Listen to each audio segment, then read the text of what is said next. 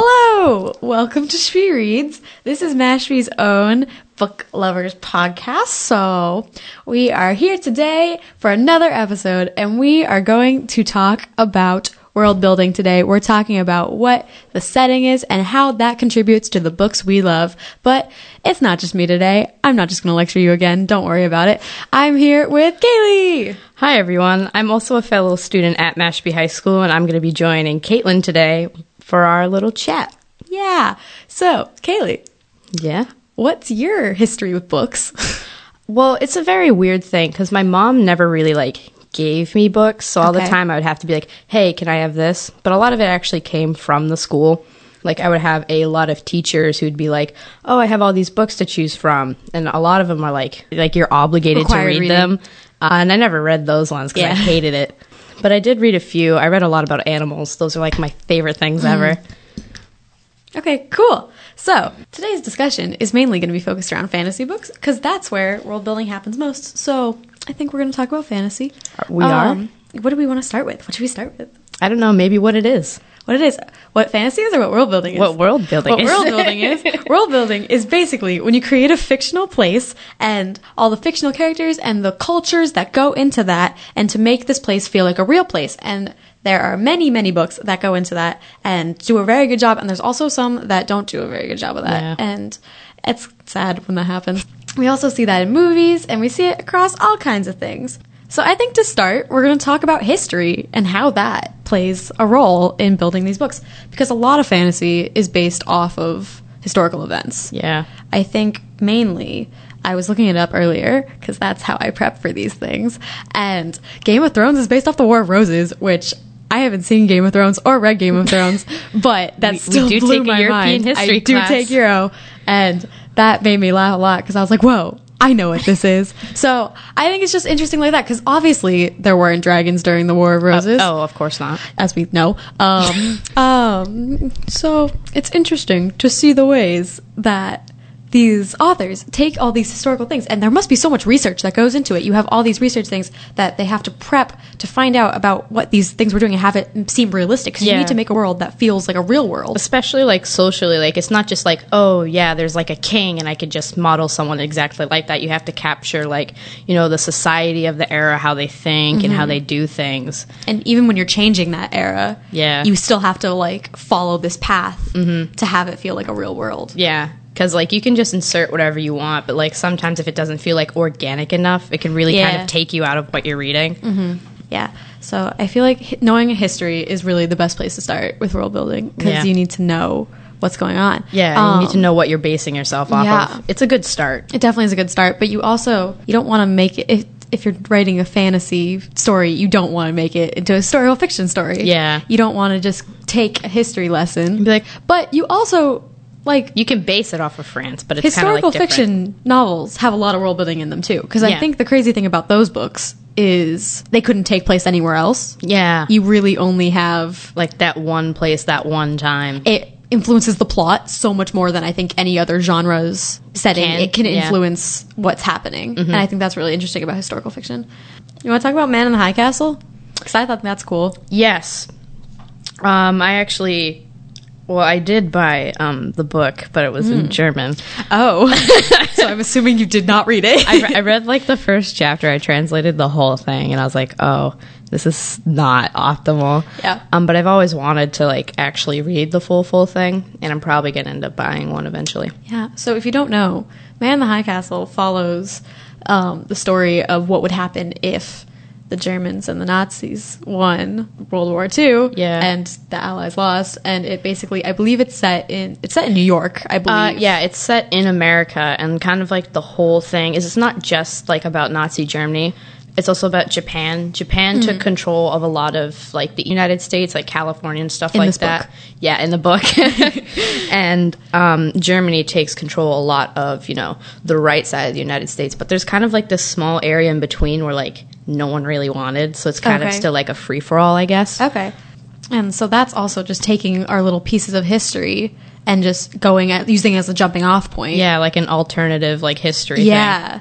To model what you want your society to look like. And I think that can really stem really interesting debates of whether these what if kind of questions of if this happened, how would our world be different? Because I think that's like just a really interesting way to look at the world. Yeah, and it's like if you believe in like, alternate dimensions, like something like that could exist. Yeah. And then it's kind of like just really weird to think about and to like dive into, because you have this whole aspect of something that if one small thing changed, like it would change everything from the way that we live. And it's just really weird to think about that, someone could think of these things like so intricately based off of, oh, what if, for example, what if Nazi Germany won World War II? It like changes everything about like how we think. And, of course it didn't happen. But it's just like there's so much thought that goes into these kind of things. One of the things that I first thought of when I was thinking of world building is one of its shortcomings being making up place names and character names. Yeah. Because you want it to sound natural in your culture that you've created, but you also want it to be memorable so the reader can follow what's happening. Yeah, like there was this one book, I can't recall what it was right now. Like it took me out a lot because I had trouble remembering the names of the characters, the names of the places and the things that they're doing. So basically I just had to remember based off of like certain characteristics, like, oh, the group of people are going to this big city with a lot of glass. Okay. And like other than that, I like could not remember a thing. But also, like, even when I'm trying to write, like, I don't want to be a writer in my future, but I do it kind of for fun. Like, even when I do that, it's like, I always develop a place and these people, and names are the last thing that I do. Yeah. And it's hard to, like, because you want it to be memorable as a writer. You want your characters and your places to be memorable, but it's so hard when you're creating something out of nothing. Yeah. And one of the most recent examples that I can think of, it isn't a book, but it was in Frozen 2. Oh, no. Have you seen Frozen 2? I know about it. Okay. I haven't actually gone out. So they go to a place called Atahallen, and the whole movie, I was trying to think of a way to remember what this place was called, and my mind just kept going, Tom Holland. Oh, no. So, I have this weird kind of overlay of the movie with Tom Holland because my mind needed to think of Tom Holland in order to remember what this place they were going to was called. Yeah. And I don't like it. And like I saw this movie less than a month ago. Yeah. I could not tell you what the name of the like tribe was called. Yeah. Like I could not tell you any of that. And I think that shows that like if you have a story where you aren't having memorable enough names, it can really take away. Yeah, definitely. Especially like if you have to think of something to remember where a place is, and the story takes majority of its time in that place, that's not very good. Want to talk about sci-fi? Yeah, actually. Okay. Do you like sci-fi? I mean, I do. I haven't read any of the more like recent things, but a lot of like the beginner ones, like Mary Shelley's Frankenstein. That was kind of like the beginning, kind of like the pinnacle of sci-fi, as well as George Orwell. No. That's more like, well, that's sci-fi dystopia. Yeah. Because, like, all these TVs and computers, which is weird that we have. I know. And now they're actually kind of watching us. Yeah. Total side note. It is very freaky. We're freaked out by George Orwell's knowing of the future. Okay, Cthulhu. What's that? Do you know who that wrote that? Oh, my God. I'm so sorry. I'm trying to remember. Because he wrote a story about refrigeration, and it was really weird. Because the refrigerator had just come out at the time. Okay. Oh, H.P. Lovecraft. There we go. Okay. He wrote a story where a lot of his stuff is like horror, like eldritch horror. He kind of created that genre, but it's a part of sci-fi. But like one of the things that he did is, so there's like a guy, he's a doctor, he lives upstairs, and he never gets injured, he never ages, and it turns out that refrigeration has kept him alive. Oh. And then once his like refrigeration breaks in his room, he just turns into goop. Okay. Yeah.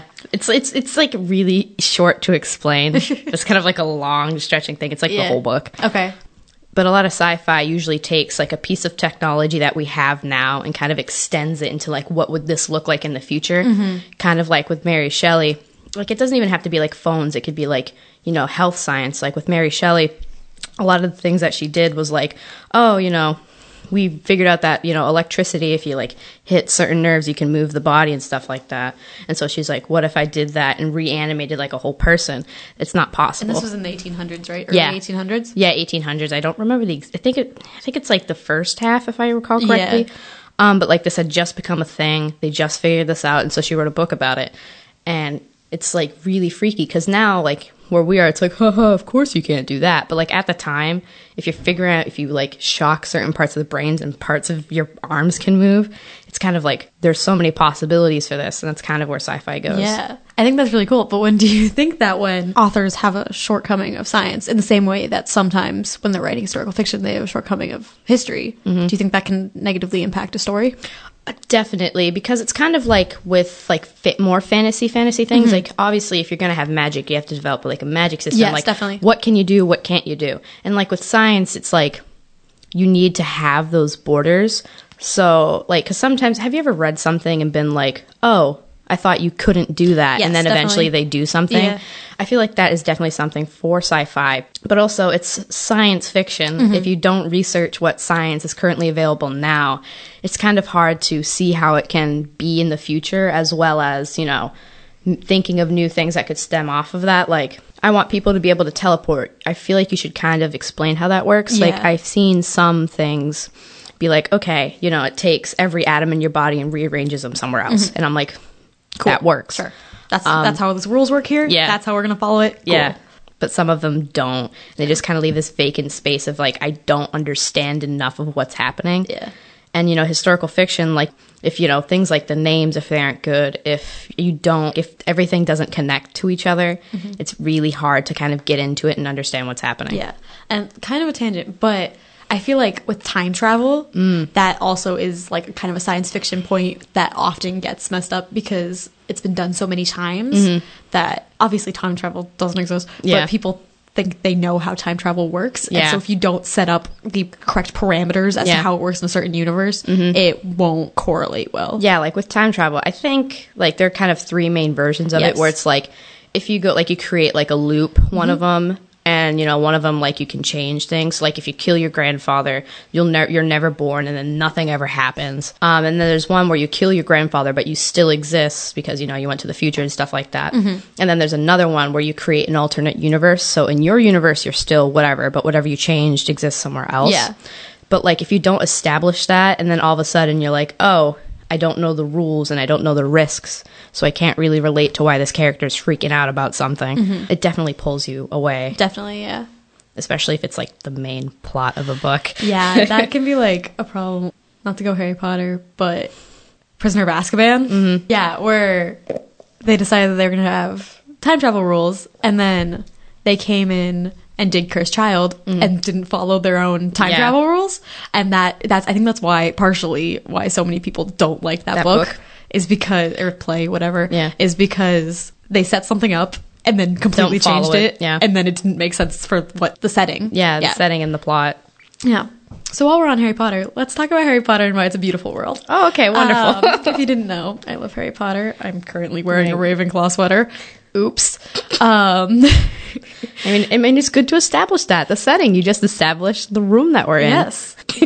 But yeah, so Harry Potter.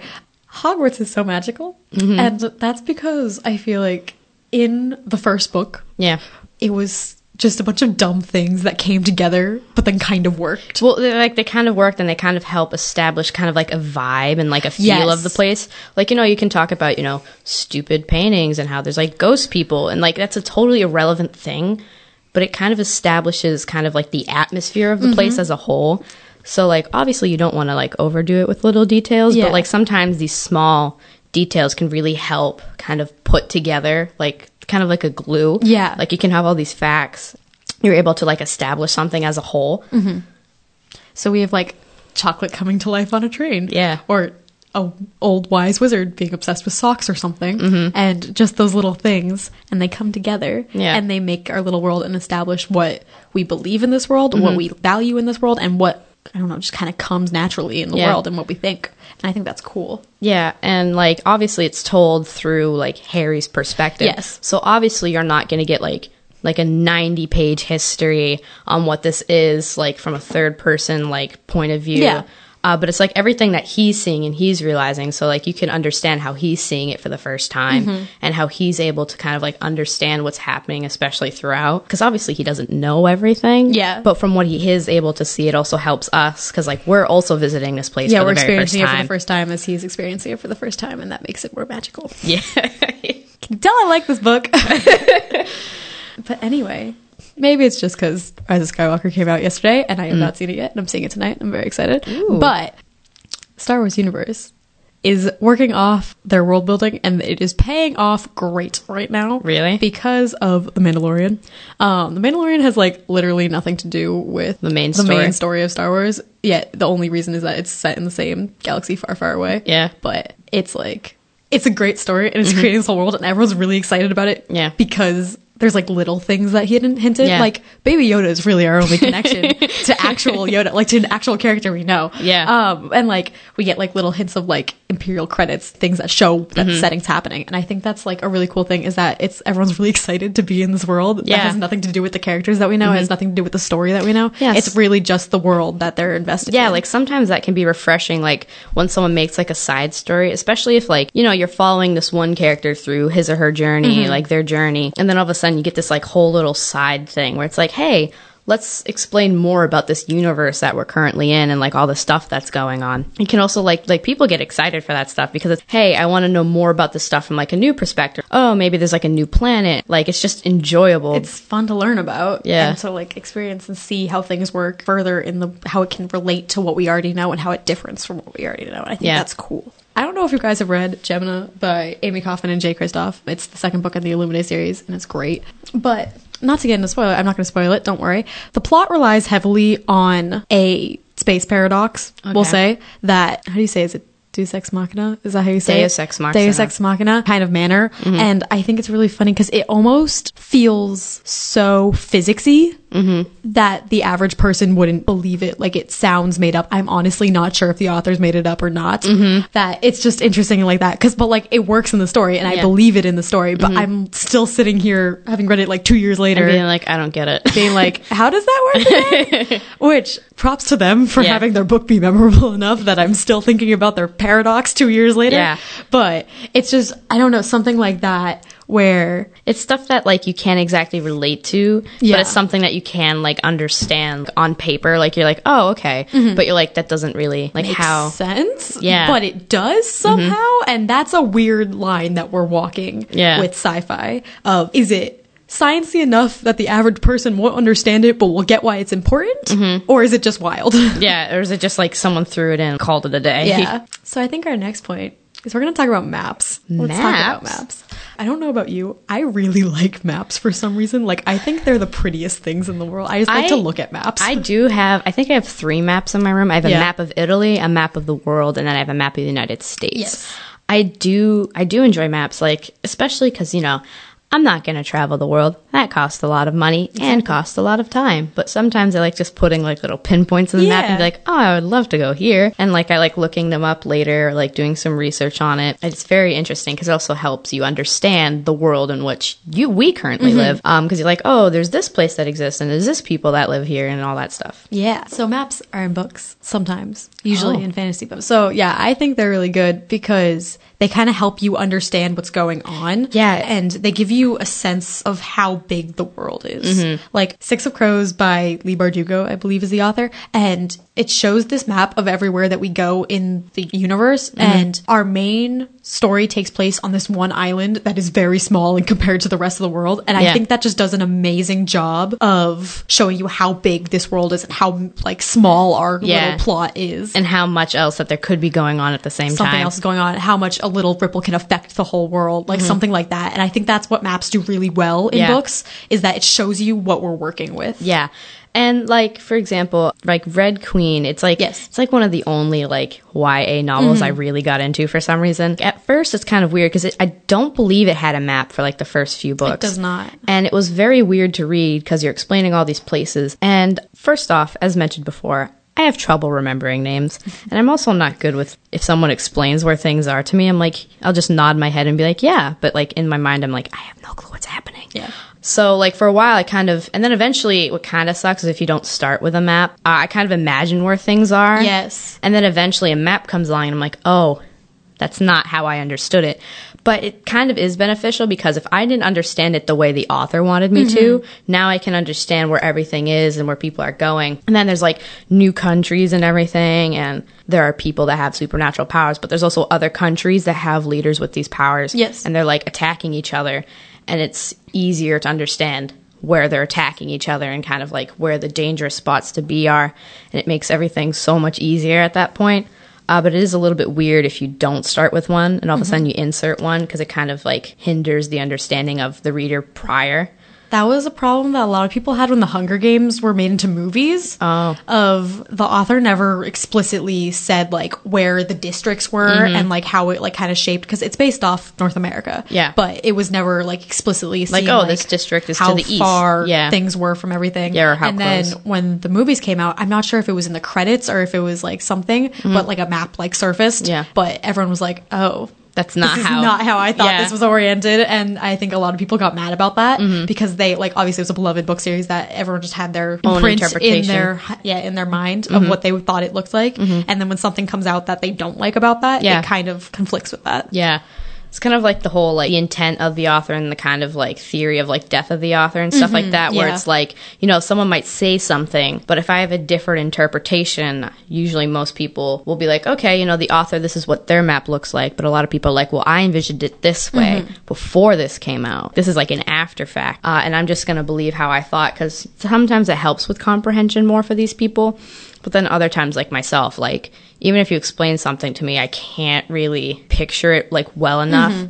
And plus, I think maps help because also, like, distances. For example, with the Hunger Games and stuff like that, like, you don't know. Like, these districts could be, like, right next to each other. Yeah, exactly. Or they could be like, thousands of miles apart. And it's kind of hard to understand, like, you know, how do people get along? Like, how do people know that other things exist if they're so far apart? Maybe they are really close and people, like, intermingle all the time. It's very helpful. It's interesting, yeah. I also think it's good if you're a more visual learner. You can definitely understand the story better by looking at a map and seeing how, we were here and now we're here. Like, how that relates and how long, like, if you had a journey across that period of time of how long that journey actually probably took to get there. Yeah, it's I think like, that's interesting. Because sometimes in books, like, obviously, like, if you're writing, you're not going to be like, 3 hours later, like, you're just going to start off at the next point and be like, oh, it was sundown. Yes. And sometimes it kind of helps to have a map, kind of like what you said, like, for, like, time purposes. Because obviously, like, if it's like a year or so, most people will be like, oh, you know, it's been like a few years, or like they'll have characters talk to each other. Yeah. But, like, it's kind of weird to understand, like, all of a sudden we're in this place, and I don't know how long it took to get there, and if you don't say it, then I can't. Because obviously, traveling correlates with time. If these places are farther apart, it takes longer to get there. If they're closer, you might take, like, an hour. Yeah. So it kind of helps establish that, too, if you're not using a map. It is a little weird to be like, how did we get here? I feel like one of the most important things maps do that people don't like is sometimes they can spoil you. Of if there's a place on a map that you know exists, but you don't know it has importance, if it's on that map, you're probably going there at some point in the story. Oh, yeah. And so I think people drawing conclusions like that can often be like, when are we going to get there? When are we going to get there? What are we gonna doing? Get there? Yeah. And so it leaves this kind of imprint that it shows a part of your story that you don't want to have revealed yet. Yeah. And so that's where you can have a map that, like, kind of detracts from what you want it to do. Yeah. The thing is, like, when you look at, like, a normal map, like, obviously it's usually, like, the important places. Like, maybe it's, like, the capital of a city. I know some maps and books, I don't remember what book it was, but, like, but what some of them do sometimes is they'll just highlight important places, like, even if they're not, like, big cities. Yeah. And you kind of have to, like, it's kind of like an all or nothing thing. Like, you have to do all the important cities or, like, all the rivers and stuff like that. But if you only do certain places, then you're, like, kind of like what you said. Oh, this has importance, but I don't know why. Yeah. And I don't know when.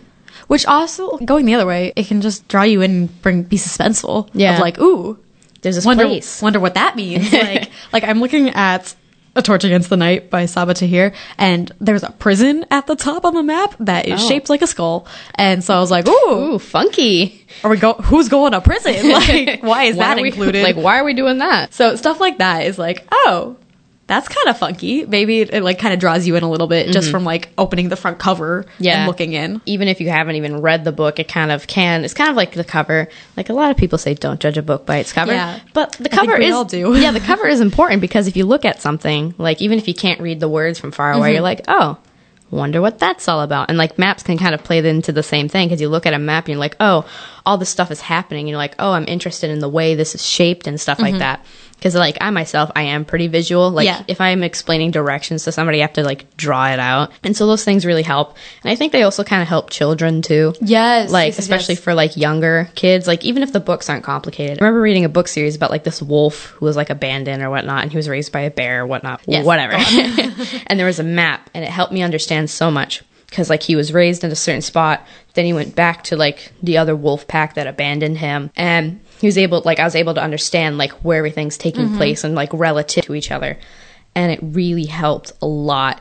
Because as a kid, it's like, oh, you know, blah, blah, blah. And I'm like, I don't know where that place is. I don't know what that means. Yeah. And so you're just confused. An interesting point that I saw was, does world building take place outside of historical fiction, fantasy? Like, can it be in contemporaries? Oh, yeah. And I think yes. Yeah. Yeah, because you need to establish setting and stuff. Mm-hmm. And I think that's very important that we talk about, because it's not just, we focus on fantasy, but it's not just in fictional worlds. Like, there can happen in our real world setting, too. Because, like, world building, I feel like just the term building implies that you're making something from nothing. Yes. And usually that's kind of a lot of the case. Like, oh, like magic systems, like certain gods and stuff, and certain, like, characters and places and yada, yada, yada, languages. And then, for example, if I were to make a story set in Massachusetts, I would still have to build and create and being like, you know, maybe we're in a really mountainous, snowy region to the west, and be like, all right, this happens here, this town is here, these people live here, this is how they view the world and the attitudes. Setting is so important. Yeah. Like, just imagine reading something without a setting. You'd be so lost. Even if it's like a character-focused, like, story, you need to establish culture, you need to establish, like, what the community's like, you need to know where they're going, what their, like, setting allows them to, what the reaches they can get to. Yeah, because, like, of course you can be like, you know, this one character, this is how he views the world. But it's also important to know why he views the world like that. You need to know what's going on. Like, for example, maybe his parents feel a certain way, and that's a part of setting. Yes. And his parents feel this way because everyone feels this way, and they're just a part of, like, the same kind of group of people, and they all think the same. Of course, people don't actually think the same, but, like, whatever, you know, they have, like, the same cultural values. Yes. And so it's kind of important, because then it also makes this one person who has a different value stand out a lot more.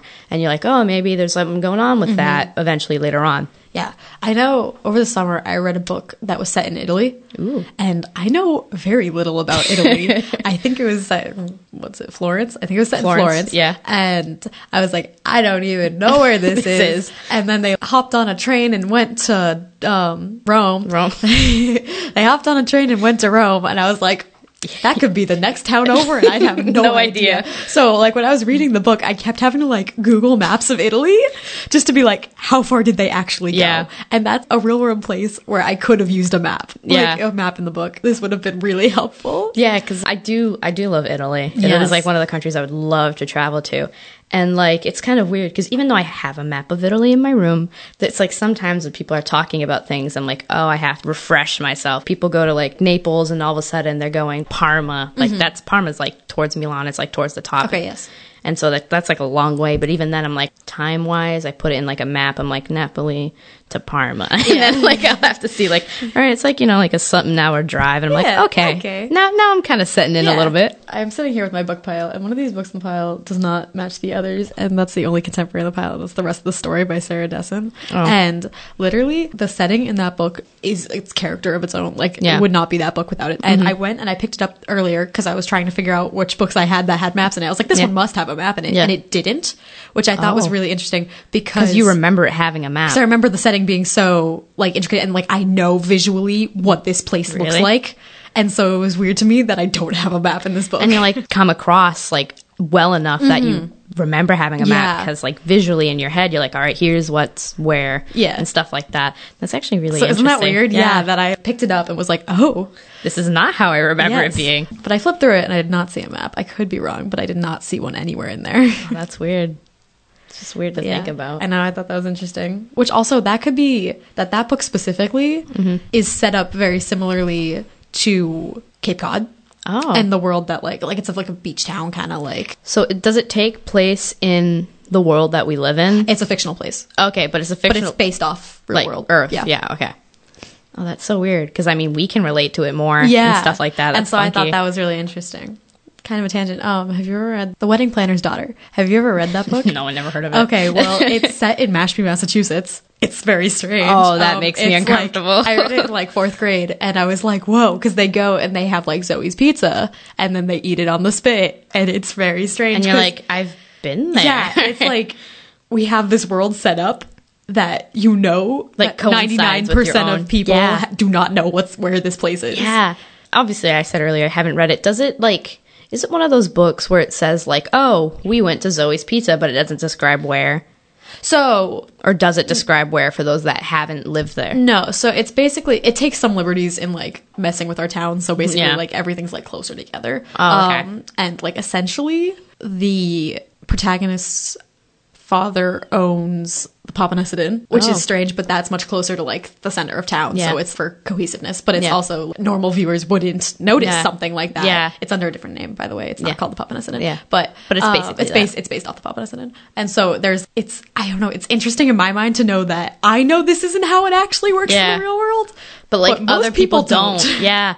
It's because when you take stuff like that, kind of going off with what I said earlier, like if you say, oh, this is the town of, I don't know, like Greensburg. Yeah. But you don't explain where that is. Greensburg? But like maybe some people live there in the real world and you're like, oh, I know where it is. But you're also disconnecting like a large portion of your audience that has no clue where this is. And it's kind of hard because like, obviously, if you're writing a book that's supposed to be read by a large audience, and you write about a town that only has like 14,000 people, not optimal. It's not very good. Yeah. Do we have anything else we want to add about maps? I don't know about maps. I think I'm all good with maps. Good on maps? Okay. Yeah. Do you have anything else you want to add in general? Oh, I wanted to ask you. Oh, me? You make worlds. Oh, I do. Yes. Please tell me about that. Okay, it's honestly, I have a very expansive imagination. Like, I'll tell a story to my mom and be like, oh, I did this when I was little. My mom's like, you never did any of that. And I'm like, what do you mean? She's like, Kaylee, I love you, but you had a very big imagination. And then I get angry because I'm like, but it did happen, but it probably never did. But like all the time I'll just be sitting in my room and be like, oh, what if this happened? And sometimes it does stem off of other things. Like I do play a lot of video games in my spare time. Big one, if you don't know what it is, it's The Witcher. And it is based off of a book series, actually. Okay. The author is in Poland, so obviously translated, stuff like that. But the game itself, it kind of takes some of the main plots of the book, but a lot of times it's like its own thing. But it has a very expansive world, and it's very good fantasy. I love it. But like a lot of times I'd be like, what if I create, it usually starts with gods. So I'll be like, oh, what if there's a god of blank and this is how they feel? And then next thing I know, I create like 50 people in a pantheon and stuff like that. And I create like an imaginary thing. But a lot of times with creating worlds, everyone does things differently. Yeah. It's very easy to take cultures, not exactly places, but be like, oh, I want to base this off of, maybe like Spanish and then, Arabic, like Northern African culture, and then mix them together and kind of create like this new thing. And then that's where you start. But eventually when you're done, it is like a totally different thing. And I don't know if other people do that. That's just what I do. Yeah. Like I take things based off of like what's already here, and then I just do a new thing. My other friend and I won't mention her name because I don't know if like she'll want me to. Yeah. But we were actually talking about Harry Potter, which is really funny. And we were talking about how obviously like with Pottermore and stuff like that, like they're trying to expand the world outside the books, but not really creating a new book. Yeah. Oh, there are all these other like wizarding colleges and wizarding schools. But I was like, I feel like there should be more because there are a lot of cultures that are very heavily based, stuff like that. Like I was like, what if there's a school in Egypt? Okay. Because a lot of like ancient Egypt and stuff like that. So we just went off and we created all these schools for no reason. That's fun. All across the world. Yeah. We had a good time with it. We created like different houses and stuff like that. Like I said before, I love Italy. So I put one, I believe it was Sicily. I put one there. Yes. And I created like a whole thing, how the school works, who runs the school. I created a whole history of the school. And so you have like the houses are based off values that are traditionally Sicilian values? Yeah. Or like... Yeah, but also like, because obviously I created kind of an area. So basically any country on the Mediterranean Sea. And France has like their own school, doesn't? No. Yes, it does. So France has like their own thing. So France is not really included. Yes. One kind of like Slavic-esque school that I think it's like near Bulgaria, Russia, right? Yes, there's that one of those, yes. Yeah, so like they don't really go there because they have their own thing. But like a lot of people, like Switzerland, Greece, all these people can come here. It's just so fun. And like that's usually a good starting off point. Yeah. Is just being like, all right, something already does exist. I'm just going to go crazy and make something that does not exist. Like that's a part of the same world because it's very easy when you do that because there's already rules. So you don't have to create rules. But The joys of fan fiction. yeah, you just start and you go crazy. And then a lot of the times that can stem off into its own thing, like I said before. But I did try, because I took a creative writing class with Yes. Mr. Carroll. Love Mr. Carroll. What a wonderful man. Shout out to Mr. Carroll. Shout out to Mr. Carroll.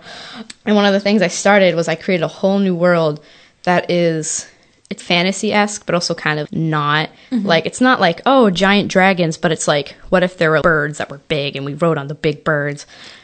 So essentially dragons. Yeah. Just okay. non-reptilian dragons. Just birds. And, you know, and there's like a country, like a giant empire that's invading things.